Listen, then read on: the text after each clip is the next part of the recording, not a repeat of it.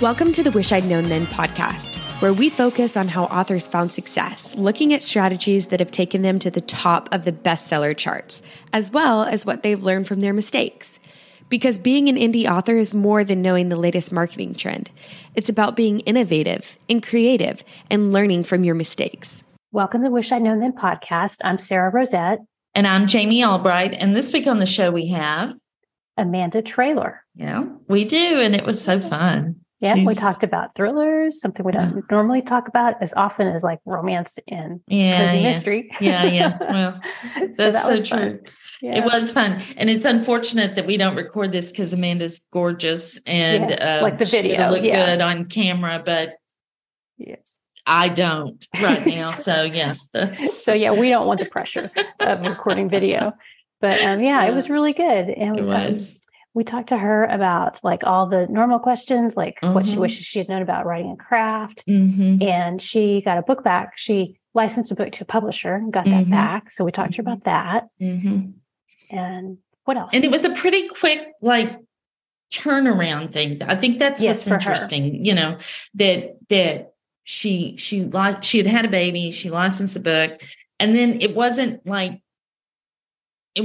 gangbusters, and she really felt like she could do it just as well. And she took the initiative to try to get it back pretty fast. And I admire that. I just think that's really hard. And we talk about that. I like how she just talks a lot about, because she did have a master's and she was a good writer and, she knew she was a good writer, but taking that and putting it into a commercial market, it takes some tweaking. The difference between like writing an essay and writing for academia versus commercial fiction. Which is really very good. different. So it's really good. So that's coming up. Let's see. We have a new supporter. Yes, we do. Week. So thanks to Jean Marie, and she picked The Red Heart to go with her. So well, thank you, Jean Marie. She might write romance, I think. Or she just loves us. That's true. So thank you to her and to all the other supporters. We love it. We're so happy that y'all are supporting us and want the podcast to show your support for the podcast. We love that. We love it. So what's been going on with you? Well, I think I'm rounding the corner for the Shopify store. Yay! I'm getting there. And I learned that there's an app that will take care of UK and European sales tax, or the VAT. Oh my gosh, really? Yes. And they charge a small fee every time, they have to do a transaction that they'll take care of. But for me, I'm totally fine with that because I don't know how to do it. So anyway, I got that installed yesterday, and I think I have most of my books up and getting ready to launch, like turn it all on, see if it works. So that's good. So that's pretty much all I've been doing, is that, and just like, catching up on all kinds of other little nitnoy tasks. But it's like, this is why I love Sarah. She's always trying the new things, and then she tells me if they work. So that's awesome. I'll let you know on this store. Yeah. So what about you? What have you got going on? Not much. I've been on a health journey over the last 6 months, and have lost about 40 pounds. And I have lost 40 pounds, 42, and went to the doctor this week to get my blood work, and it was all great. And so I'm really happy about that, because my blood work was not great last year around this time. So, I just felt like after everything I went through, and, getting healthy is the best idea.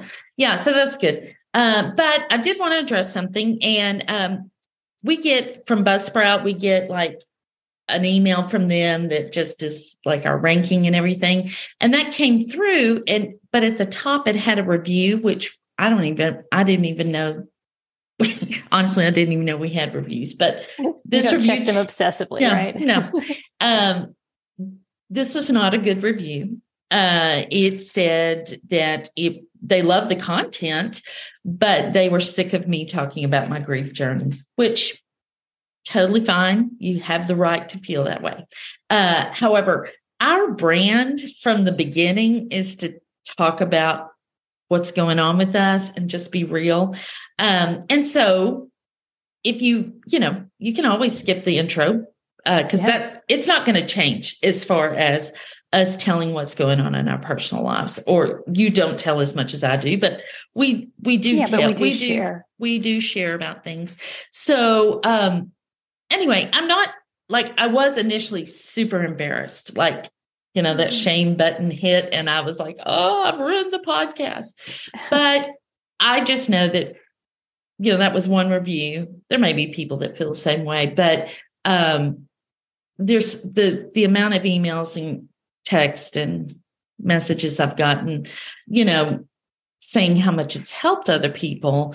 I know that evens out, but I guess I just want to say that certainly you're entitled to your opinion, and we'd love it if you continue to get the information from us, but we may not be the podcast. So if we're not, that's fine. And, but things aren't probably not going to change because this is who we are, and certainly who I am. So, well, we intentionally set out to share and, not hide things. And it would be strange to try and put on a front. And we don't want to do that. So I don't have the energy for that either. So I'm not that good about it. A lot of editing. Yeah. There would be a lot of editing. Alexa would hate us. So anyway, I just wanted to say that, and love our listeners. If you don't agree with us, we've always said, totally fine. We are not the authority. We're learning just like you guys are. But this one thing is probably just the brand itself that's just who we are. So yeah, totally agree. Yeah. So we do have one more thing that I wanted to mention this week. Greta and Megan's Kickstarter is going on. And so I'll put a link to that in the show notes, and it's the Kickstarter Preparing to Write. So if you just search Kickstarter for Preparing to Write, that'll be in there. So I think they're doing great. And they have a podcast out this week, I think, with tips that they've got from all other different kinds of writers. So go listen to that. That's on my list. I haven't listened to it yet. Oh, speaking of podcasts, I just listened to the Sell More Book Show this week while I was walking, and they were talking about how it looks like TikTok's going to become an imprint of them, of their own. Very weird. Interesting. I love Claire Taylor. I think she's the smartest person in the world, and she is hilarious. So she just sees things so clearly, and where I might go, that might be a good idea. She's like, no, that's a horrible idea. So, and she's got good reason to think that, but, so that was interesting. And then also Claire, and we talk about it in the interview, but she does talk about how we should be willing to be bad at something so that we can learn it. Because when you're first learning something, you're not good at it. And, but you don't really learn anything until you practice it, until you're bad at it and you get better. Yeah, exactly. Yeah. And so I just thought that was really super interesting. And I love that. And so listen to them if you want. So TikTok it's pretty big news. Is creating their own book imprint. Yeah, because of Book Talk, which so they want to release books and which is going to sales off of those books. So and we don't know if they're going to sell them or if they're going to direct them somewhere else. I can't imagine that they would direct them anywhere else. Yeah.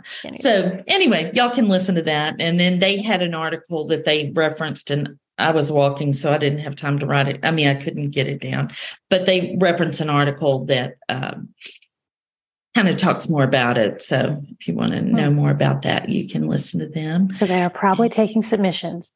Yeah, probably. Oh my goodness. So anyway, that's what's going on with us. All right. Well, we should get on to the interview. You ready? Yeah. Okay. I'm ready. Okay. Well, here is Amanda. Well, today we were really excited to talk to Amanda Traylor. How are you, Amanda? Hi, I'm great. Thank you. Thanks so much for having me. We're so glad you're here. And I'm glad to see you. We haven't gotten to see each other. I know. It's been a while. Yes, it has. We met in Chicago. Yes, for the first time. In 2019? 2018, I think. 2018, you're right. Yeah. I used to do, a conference every other day, and then I had a baby during the pandemic. It turns out it's a lot harder to go to Vegas with a. Yeah, it is. They do tend to slow you down just a little bit. Right. Well, you're going to read her bio? Yeah, let's read your bio, and then we'll get into the questions. I forget, we've only done about 3 years of these episodes, and I forget the order. So. But we're all good now. So here we go. Amanda Traylor writes deliciously twisted suspense and thrillers designed to keep you biting your nails all night. She grew up in the San Francisco Bay Area, but now moves around the country like a nomad with her real-life hero of a husband and their toddler daughter. They currently call Colorado home, where they live in a giant country house and begrudgingly battle snow. That's really hard to say. Begrudgingly battle snow. It's even harder to live, I'm sure. I was going to say, I'm glad I'm not shoveling snow. Yes, endless winter this year. So, ugh. Yeah, y'all got a ton of snow. Oh, so much. Yeah. So would you call what you write domestic thrillers, or are they more just straight thrillers? A little bit of both. I do have a few that are straight domestic thrillers. And then I have some that are really more on like the murder mystery side they still really have a lot of those same elements, like small environments, small towns, familial settings and things like that. And then I do have a 6-book series that is really more of like a high stakes thriller series. Okay. But it's female led. There is still a lot of that interrelational kind of dynamic that appeals to the psychological thriller and domestic thriller audience. So they're a little bit different, but they do all kind of blend together. These days, I'm definitely writing a bit more of the domestic suspense. Okay. All right. Well, tell us how you got into writing.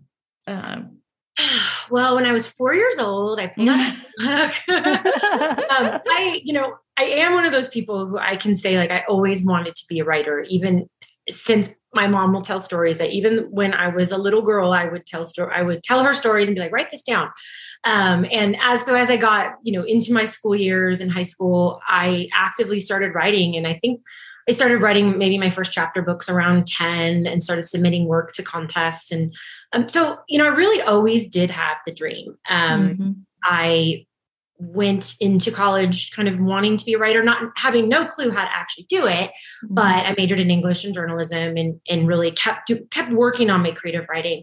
But it took me a while. I mean, I was in my late 20s before I really got the confidence, I suppose, to write an actual work of fiction, to write a novel and put it out into the world. I had written some terrible work, in my 20s that probably shouldn't have gone out into the world. So that's exactly what I waited. But I had gone to grad school and I had written a thesis and it was like 400 pages and I published it. And I thought, well, if I can write this boring thing and make it work, maybe I can actually write a book. So I did. And then, rest is history. That's right. That's right. And when was that? I published for the first time. It was like December of 2014. Oh, okay. So that's pretty early. Yeah. Yeah. So it was kind of early days of indie publishing still. I didn't do a lot the first couple of years. I admit, I put out one book and then it was a year later. So I didn't really hit the ground running. But I did start to get, put my toes in the water. Okay. Nice. That's great. Yeah. Well, what is your definition of success? I think it's tiered for me. I think, of course, the first layer of it would be just to write books that people enjoy. If I can entertain people, if I've written something quality that meets people's expectations and helps them waste a few hours and lose a little sleep, I feel successful in that. Second tier, of course, is being able to financially contribute to my family. I'm lucky. I'm a dual income household, so it's not all on me to support everybody, but being a meaningful contributor really matters to me. And then, of course, the real definition of success will be when we retire to an Italy, an island. My husband can just, lay on the beach and pray. So that's great. We'll just drink wine all day and it'll be fabulous. Yeah. I love that tiered idea. Yeah. I think that you have to measure success in steps or else you might go crazy. If you have these lofty goals of what success is, you may never get there because you'll get really discouraged. That's just me anyway. No, that's wise. Very wise. Mm-hmm. Well, what do you wish you'd known about writing and craft when you started? Writing and craft. I think that it evolves. So as I was sort of saying, I have someone who I can kind of say I've studied writing and practiced my whole life, really. And so I can say with confidence that I went into this as a good writer. Like I had won contests, I had been graduate student of the year, things like third-party accolades that give you the confidence to say like, yes, I can write.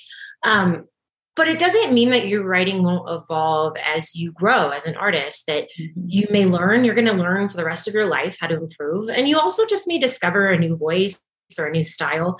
And that's okay. I don't think there's just one way to do it. And I think as someone who kind of had a traditional like English major background, I kind of went into it thinking like there's only one like, classic way to write. And that's just obviously not true. So, right. So I guess maybe the question is, what do you wish you'd known about writing thrillers? Isn't that different than it is? I wish I had known, I think this applies to commercial writing in general, because I even started out sort of writing romance and some YA. Like I had tried a few things in the beginning. I think I wish I had realized that being a great writer or having a master of the craft doesn't mean you can write a commercial thriller or a commercial book at all. Writing an award-winning essay, right? Literary essay in college is not the same thing as penning something that people want to read in a commercial setting. Especially these days, I think people have shorter attention spans. Things are snappier. Commercial fiction moves faster. Right. And I think we've all seen those books that have risen to the top and you're like, but the writing is so bad. You're kind of the snob in you wants to tear it down. And so I think what I wish I had known and realized is that there's just being a good writer is important, but it's only one part of the puzzle. You have to understand the market. You have to write a story with a good plot that moves along. You have to have compelling characters. You have to have compelling characters, right? So there's many things that go into it. So just being a good writer doesn't necessarily get you where you want to be. Yeah. I would tell my younger self that. What'd you say? I would tell my younger self that. Yes, I know. Wouldn't we all? Yeah. Yeah. Well, what about marketing? What do you wish you'd known about marketing? That it's impossible. I think that there are a lot of people who are very successful at marketing and they are so generous in sharing that information with other people. But I think one of the things I wish I knew early on was that just because this particular way worked for person A at that time, it doesn't mean it's going to work for you the next time. Every situation is different. I do think there's a certain amount of luck and timing that goes into marketing. I think there's best practices. And obviously we know that there's certain things that percentage wise work. But the industry changes every day and Amazon changes its algorithm every day and Meta and Facebook and just the market's appetite changes. So just because this thing was hot a month ago doesn't mean it's hot now. Right. And so I think that having some patience, I got really frustrated trying over and over on some of these methods that a lot of the great, teachers of our industry were putting out there. And I'd be like, I just don't understand. It's not working for me. And finally I had someone just say like, sometimes that's just the way it goes. Like sometimes a method that worked for somebody just isn't going to work for your book or you. It's timing and it's the, just the dumb luck of it sometimes. So I wish I hadn't done that. Yeah. And I think we need to try new things. Like, I think sometimes we're so convinced that a certain method will work that we bang our heads against the wall just a little too long instead of just pivoting to try something new. Convinced it's going to work. But especially if you hear a lot of people having success in certain, whatever it is that's hot right then, it's really, sometimes it's hard just to try it. And if it doesn't work, just say, okay, that didn't work for me and move on. Sometimes it's hard because we tend to want to like keep tweaking and there's so many factors too. When you think about like, you got your own personality, what your readers like, the market, there's so many variables. So just because it worked for somebody doesn't mean the pattern isn't always replicatable. Yes, so, absolutely. That's a great way to put it. Yeah. I wish I had known that because I might have kept my mouth shut about some things. But Jamie, we all love it when you open your mouth. Charming things come out. Said my husband. Yeah. Oh gosh, that's funny. Well, what assumptions did you make at the beginning of your writing career, and looking back, did they turn out to be right or wrong? Assumptions. That I was going to blow up immediately. We all love that assumption. Right. I think we all have that. We all have that dream. I think it goes back to a little bit what I was saying about the craft just being one part of it. I think that I assumed that I didn't necessarily have anything to learn in that area. Like, oh, well, I'm a master of the craft. And this sounds really snobby of me, but I'm saying this through the eyes of reflection and, understanding my youthful error, that I think as a younger person, I assumed that just because I had like the proper education in the area, that it was going to be all I needed. And I also people tell you how difficult this industry is, but I don't think you really know how difficult this industry is until you get into it. Yeah. So there were a lot of assumptions I think I made about how things were just going to go. Because you hear these success stories and you want to be one of them, and that's great. But like when I first started out and I was like querying agents, and I was like, well, I'll send it a couple out. 2 weeks later, I'll get an acceptance, and then 2 weeks later, we'll have a book deal. Like that's just how it's going to go. And it's like the movies, right? Yeah, it doesn't. And there's so much you can't control. I think that's what makes this business, and probably any creative business. I think about the music business and stuff. I mean, there's just so much you cannot control. And because the people making decisions, their decisions are so subjective. It's based on taste. It's based on timing. It's based on whether they had their coffee that morning or not. Absolutely. I mean, what kind of mood are they in? Exactly. We have to remind ourselves too, like we're consumers, and we've all picked up a book that we just weren't in the mood for, and we didn't enjoy it because we weren't in the right headspace. Right. And then maybe you've picked it up later and been like, oh, actually I really do like that, or something. And so I think we have to remind ourselves that art is so subjective, and what we do is art. And so, yeah. I mean, we treat it like a business because, we are independent business people, but but at the end of the day, it is art, and people treat art in a weird way, and sometimes they're not very respectful of it.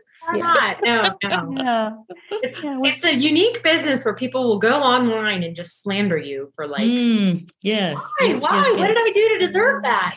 Right. Exactly. Yeah. You sometimes have to have a really thick skin. I think always. I think always. And if you don't, then, you have to either protect yourself or develop it. I mean, and I've found out that the way I look at it now is a lot of times the reviews tell you more about the person that's reading, the reader, than it really is about the book. I mean, sometimes that's the case. Yeah. But they didn't have their coffee. That's right. I think, like when you first put a book out, I think the reviews can sometimes be helpful if you're hitting the mark, or, you're getting in front of the right people. But yes, a lot of times you get that 1-star review and you're like, oh, you just had a bad day, didn't you? Yeah, exactly. Yeah. And it's even worse if it's on somebody else's book, describing somebody's book that, that you haven't really written. And you're like, whoa, wait a minute, that's not right, which is super frustrating. Yes. Well, what's the most important lesson you've learned, do you think? Most important lesson I've learned that I do think that, kind of piggybacking off what we were just saying, that this is a business and it's a really hard business, and that you have to take, which is so hard to say because we're so personally invested in our work, but you do have to divorce yourself a little bit from the outcome, because if you take everything personally in this business, you won't survive. Because people are, like we said, like reviewers are mean, like it's constant rejection. I think whether you're pursuing the independent track or the traditional track, you're either going to be getting, unless you're lucky and I hate you, you're just going to be getting tons of rejections in the beginning. You're going to get books that just don't sell. If you're an indie, you're going to put stuff out there and it's going to flop. And it's just really hard. Like success is really hard in this business. You're like an entrepreneur, small businesses fail all the time. Yeah. no matter what the industry is, right? Like startups fail left and right, restaurants fail. So I think you have to just remember that, and that it's not personal. It is the market. It's just the timing, or, maybe it is your craft needs improvement or you need to improve, but you have opportunities to learn and grow, and you don't fail until you just quit, So you just have to keep trying. You have to be willing to pivot, learn from your mistakes, be tough. It's hard. We all have breakdowns, right? I've cried over botched book releases and bad reviews, but you get back up. You get back up, but they are hard. They are hard. Sometimes you're crawling back up. Yes, exactly. You have to have a hand up. Yeah, exactly. Well, like in terms of your thinking about your business and then also like writing your books, have you had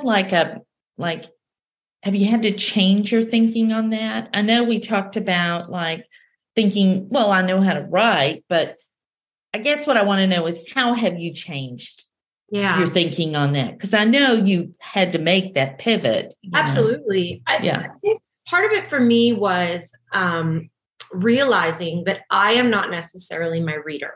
Oh, that's so good. Yeah. I have very specific tastes in movies and books, and I can be eclectic and out there, and the things that I'm into are not always the things that the mass market is into or my reader is into. And so in the beginning, he was like, write the book you want to read. I got a lot of that advice in early days when I was going on writing workshops and things. Write the book you want to read. Well, that's great, except it doesn't necessarily mean it's going to sell unless you're writing Marvel movies, or you want to read Marvel movies. So learning that you are not your audience and that you need to be willing to make those changes to see what your audience wants to read. So it may be something that you don't necessarily like. You may have to change your voice. You may have to change the themes. You may have to roll it back. I learned that a lot of lessons when I was first starting out trying to write romance. I wasn't successful at that because I couldn't follow the tropes, and I kept saying, but there are people out there like me who like it when you break the tropes. Yeah, there's a couple, but not that many. Most people want it. They want it for a reason. We have a very small group. So just being, really having to learn that if I want to sell to my audience, I have to understand the market and understand my audience. So. Yeah. And I think you have to be able to make that choice. Like you don't have to. I say this all the time. You can go out on that limb and do your thing. Yeah. You just may find you're out there alone on that limb without an audience. And so, you just have to decide what it is you're willing to compromise on. If your idea of what you want to do and what the market wants you to do are two different things. Absolutely. Or if you can find a place to meet in the middle, that's the perfect. Yeah. And I give this advice to a lot of people. So I work, one of my other things that I do is I'm on the board of directors for the San Francisco Writers Conference. And the conference is very much geared toward aspiring writers. They've maybe written a manuscript, or they're trying to write a manuscript and they don't know which direction they're going. So I'll get a lot of questions about, what to do and where to go. Right. And there are a lot of people who are still, because they're early days, they're still very much like heels dug in the ground, married to this very specific plot or type of writing or thing. Yeah. Often say, well, that's great, but it may not sell because of X, Y, Z. And they'll be like, well, I'm not going to compromise my artistic integrity. And you're like, that's great, but please don't quit your day job if that's the case. Yes. Yeah. And so I think that's like you said, Jamie, that's the choice you have to make. Yeah. Yeah.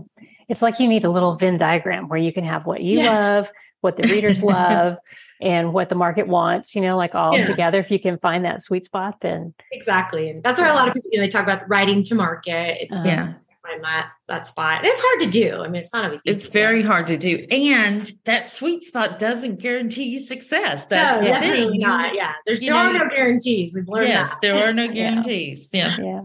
Well, so when you made the move into more thrillers, was that kind of when this happened, like you switched from romance to thrillers more to be more on target with what you thought readers would want from you, or how did that work? Yeah. So, I mean, in the beginning, I enjoyed reading romance. And in the beginning, I actually kind of started out in young adult sort of dystopian romance. I was sort of hot at the time. I was playing around and I wrote it and it was fun. And then I kind of moved into more contemporary. But like I mentioned, it wasn't really where my heart was. And I think the stuff I enjoyed reading in contemporary romance was just not necessarily, it was very niche, right? And so it wasn't the stuff that was going to translate necessarily. So I found that I really enjoyed writing suspense. And so I tried out romantic suspense and I had a lot of fun with that. But again, it came down to, I wasn't always following the rules of romance. And so I had to make a choice. Do I want to be able to play fast and loose with some of those tropes that I can do in the thriller space, or really pay attention to the tropes and do more of that? And I really found that at the end of the day, I wanted to focus more on the mystery or the thriller aspect with just sort of a romantic subplot. And so to this day, I mean, even though I write like, mystery thrillers now, I always have a little romantic subplot somewhere there because I think it adds a nice little layer. It does. And humanity to the story. So I mean, you can create a lot of conflict. Absolutely, even, with that. So the love interest may turn out to be a serial killer, or exactly. Like that, but it's still fun, right? As they do. Yeah. So I found that when I made that switch, when I kind of decided, I took the books I already had and I really just changed them. I re-edited them so that and this was actually when I signed with my first agent. That was part of the process. Is she had said, the book's really great as a mystery, but the romantic element, it's just not quite working. Like you have to kind of pick a lane. I was straddling a little bit too much. So I left the sort of romantic storyline in there, but I just toned it down and made it less of the main plot. Right. And focused on, the mystery. And then that's really when I found sort of my groove. Yeah. That's great. Yeah. And readers love romance that can be, is it a series? Do you write in series or are they all standalones? I write some standalones and some series. I have a mix. Yeah. So yes, and they like the overarching, and it's fun. I have my thriller series. There is a couple throughout the series, and it's fun because they go on these adventures. They can break up. They can get back together. It's the B storyline, but it's not the main storyline. So just kind of adds some flair to it. Yeah, and that romance can really pull readers through a series. Like if it's just a subplot, they're interested in that. So that's very good. That's a good choice, I think. So let's see. If we like to ask, because we have a lot of people who are new writers starting out. So if you were new, we have a lot of listeners who are new writers. So if you were starting over today, what would you do differently? Like if your first book was coming out, would you do anything differently? I would. I think that I would be a little braver in the beginning. I mean, I think we're all very shy in the beginning with our work, but I would be a little braver in putting my work out there and getting it in front of people before I published it, getting that I had a very small, and to this day, I'm still like this a little bit. It's a shyness thing, very small circle of people. I even told that I was writing a book at the beginning. I mean, I think there was like 3 people who even knew. And I don't even think that it really registered to them until I came out and they're like, wait, you wrote a book? So I just didn't talk about it. I wasn't brave that I was doing this thing. I was really shy because I was so afraid of failure or judgment. So I would go back and, tell my younger self, like, screw it, like, just be proud of this thing that you're trying to build. Right. And I would also ask more questions. I had a little bit of a fixed mindset in my early years where I was afraid that if I didn't already know it, like people would think I was, stupid. And especially going back to, when I was talking about how I had an education in writing and considered myself already a good writer, I felt like I couldn't ask questions because wasn't I already supposed to know these things? Which is ridiculous because no one knew anything about any publishing in the beginning, right? Like it was only a couple of years in by the time I got around to it. So, not be afraid to ask questions, network with other people who are also in the same space as you, find mentors and be willing to fail a bit more and try new things. Like I was so afraid of failure in the beginning that it held me back. And it took me a few years before I could finally just like embrace the failure. Yeah, that's good. That's good. Yeah, that's a hard point to get to, I think. It really is. It is. And you were young. I mean, you were, in your late 20s. Late 20s when I first. Yeah. I mean, that's still really young and it's hard to do that. Like I always say that I didn't start writing until I was 50. And my husband and I agree on this. I couldn't have done it one day earlier because my skin was not thick enough to do it, to be willing to be vulnerable and say, I don't know what I'm doing, somebody help me or whatever. But Claire Taylor talks about this on this week's Sell More Book Show about just being willing to be bad at something so you can get better at it. And I think that's so smart, but we don't think that way a lot of the time. Yeah. It's so hard to say like, wow, I don't know what I'm doing. I'm terrible at this. Will you help me get better? Like, it's, especially really I think there was so many success stories in the early days, the gold rush, I think they were calling it, that you saw these people that were just going in and making money left and right in indie publishing. And you just thought, well, yeah, I can do that too. And then you don't. And then you're just embarrassed that you're not successful. Yeah. So it's a mindset, it's a mindset. It is a mindset. When you're young, it is hard to have that no matter what. It takes most people a long time to get there. Yeah. Yes, it is. Well, we wanted to talk to you about, so you had a series that was doing really well and you decided to sell it to a publisher, correct? I did. And why did you make that choice? Let's start there. Well, at the time, I thought it had more potential than I could give it. I had not yet gone into audio with it. And I had had people come to me like, are you going to go international with it? It's sort of an international crime thriller series. So I saw bigger potential that I just didn't really know where to go with it next. And then I was approached by somebody who thought that it would be a good fit for this imprint that they were starting that was focused on thrillers specifically. And so after some discussions and conversations with people, I thought I was willing to give it a shot and see if they could do more with it than I could do. Yeah. I was also, at the time, my daughter had just been born. Yeah. So she was really young. I had taken almost a year off from kind of work, kind of maternity leave, because I had her in the middle of the pandemic. It was, and we had just moved to Tennessee. And so I was a little overwhelmed with things at the time. And I thought, if somebody wants to do some work for me, that sounds great. I'm willing to, that sounds wonderful. I'm willing to let them do that. So I signed over the series for, good royalty share and everything. Ultimately, I took the rights back because it wasn't really, this goes back to what I was saying about marketing. The things that they really believed they could do for me, in the end, they just couldn't. Like the successes they had with other books that were similar, they just didn't replicate it. And after a year, we just really weren't seeing the results. And I thought I can do, it wasn't really in an improvement over what I was doing myself. Right. And so the split was very amicable, very generous. There was no fight on either side. And so I was grateful for that. Yeah. But and I think it goes back to just, there are a lot of, like, even in the traditional space, like a lot of books that sign with big publishers or little publishers, they fail. It's so hard to market. You don't know. Because what's selling, it's like, I think a lot of what might have happened, what was selling then when we first had the agreement, by the time we actually got around to like putting the books out and republishing them, it wasn't that trendy anymore. So it's like, didn't really do anything. So it was an interesting experience and a lesson.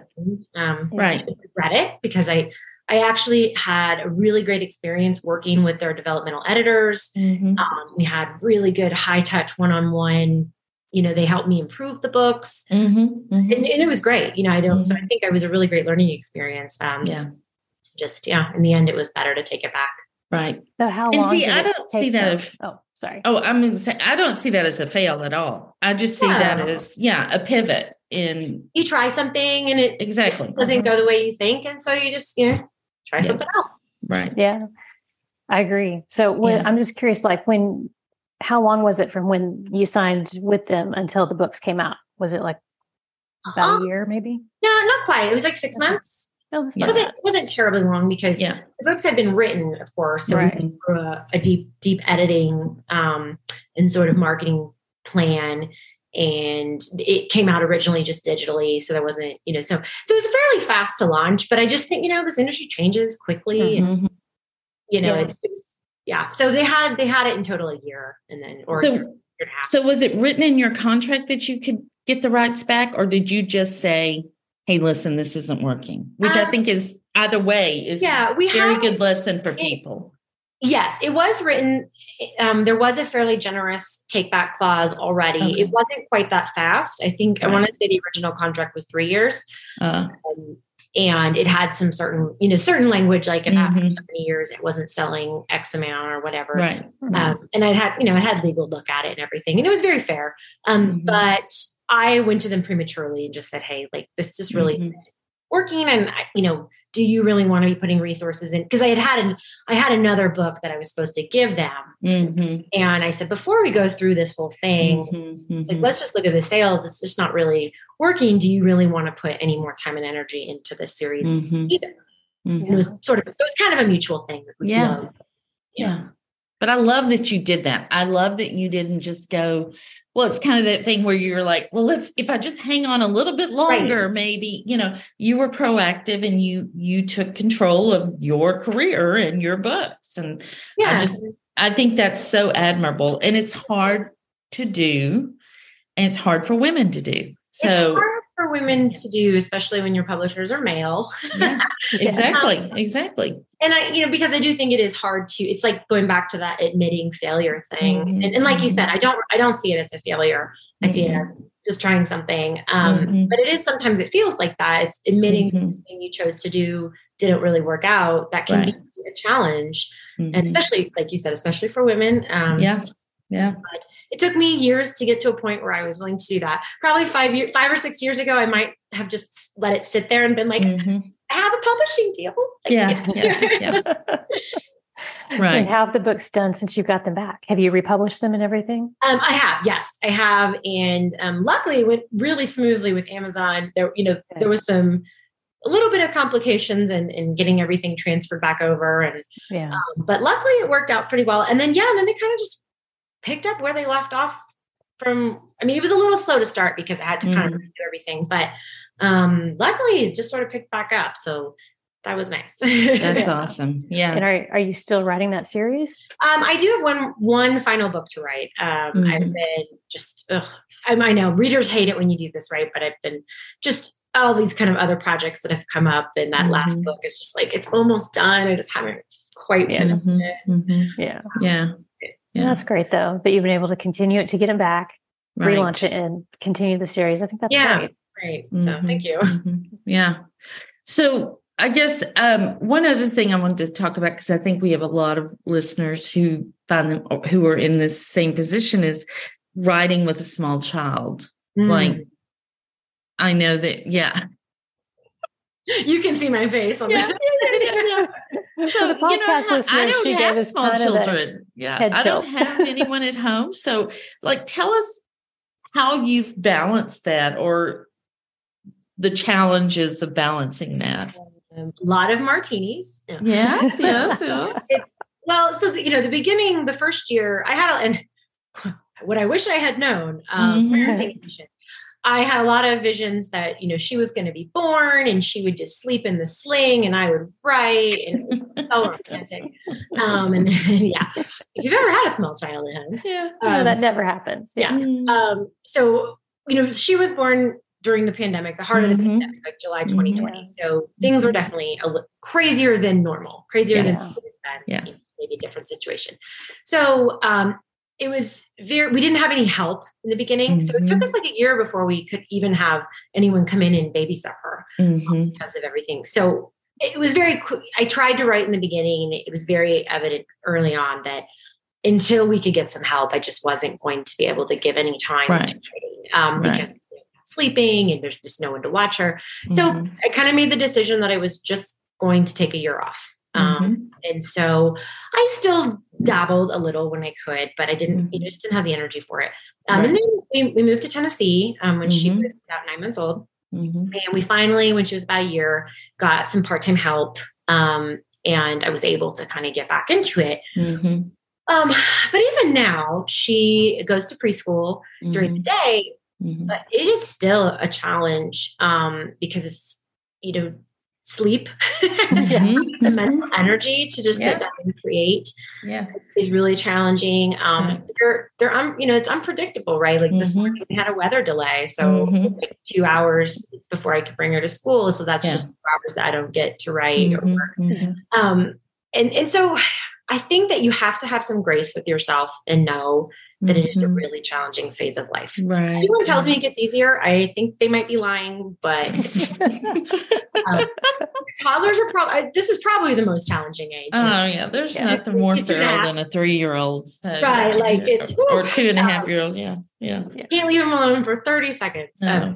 So having some grace with myself, just knowing that it won't be like this forever. And that even if I can only just write a few hundred words that day, I have to just pat myself on the back for accomplishing that. Yes. I try hard to separate out my time.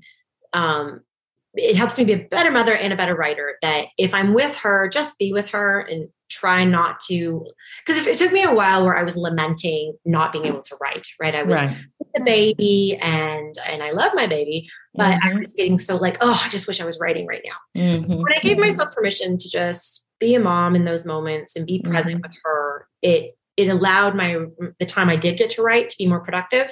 Yeah. Makes sense. So, it's hard. I wish I had the magic answer of how you balance it. I mean, we're lucky that she's been able to go to preschool. That does give me some time back in my day. I've learned to write on the road, dictate in the car, on my phone. I'll take her to school and then on the drive back, I'm dictating into my phone. And I actually wrote about 40,000 words just driving her to and from preschool. Dictating. Oh, wow. That's great. I taught myself to do it because I'm like, I don't have time to the way I used to.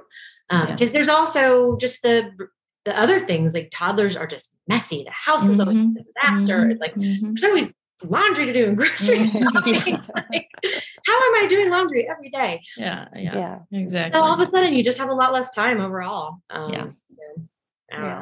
If I figure it out, I'll write a book about it. Yeah. Okay. Good. There you go. But I think those are good things. I think those are good things for our listeners to hear that have kids, just giving yourself grace. It's not always going to be this way. So yeah. And it does get easier. Channel the energy into your writing.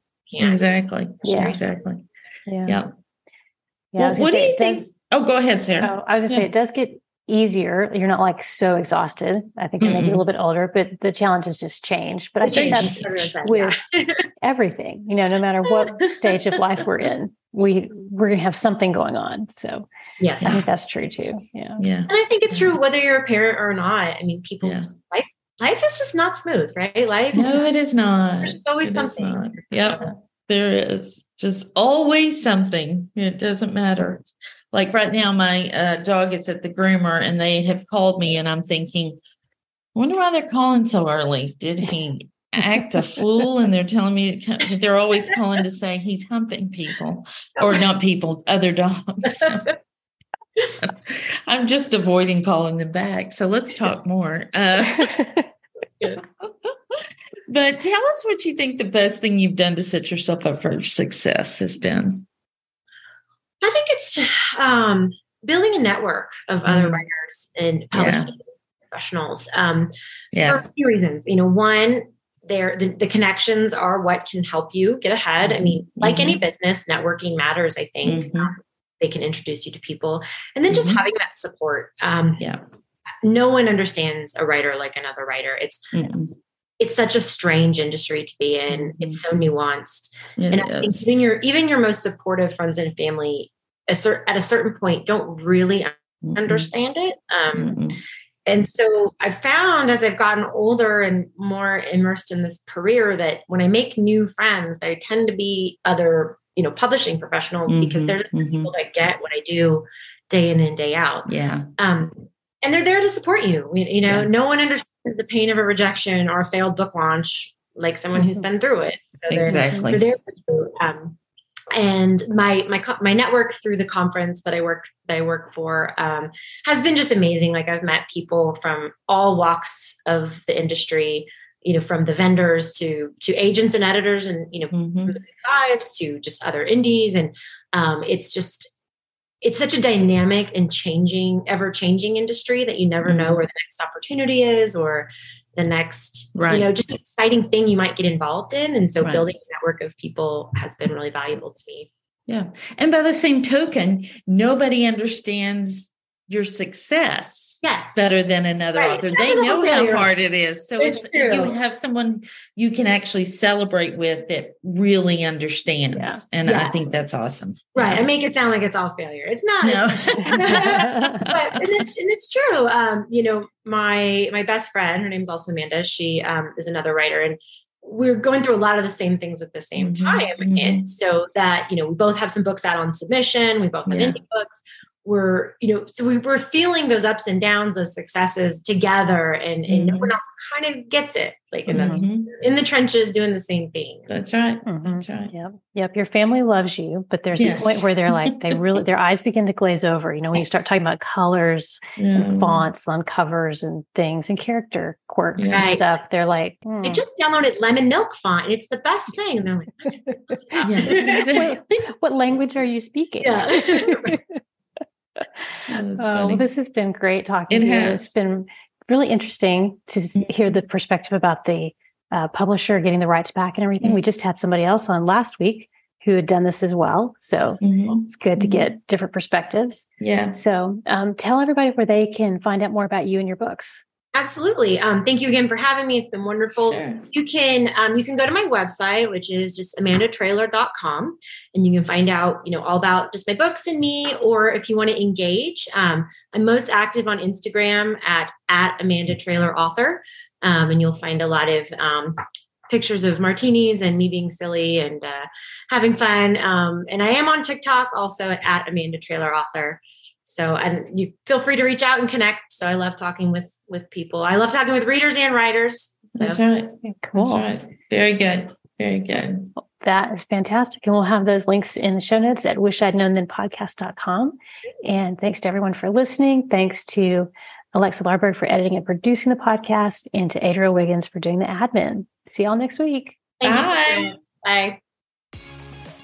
Thanks for listening to the Wish I'd Known Then podcast. We hope this episode inspired you, empowered you, and made you laugh a little bit too. If you loved it, tell your friends about it. And if you feel so inclined, leave us a review. We look forward to being with you again next week.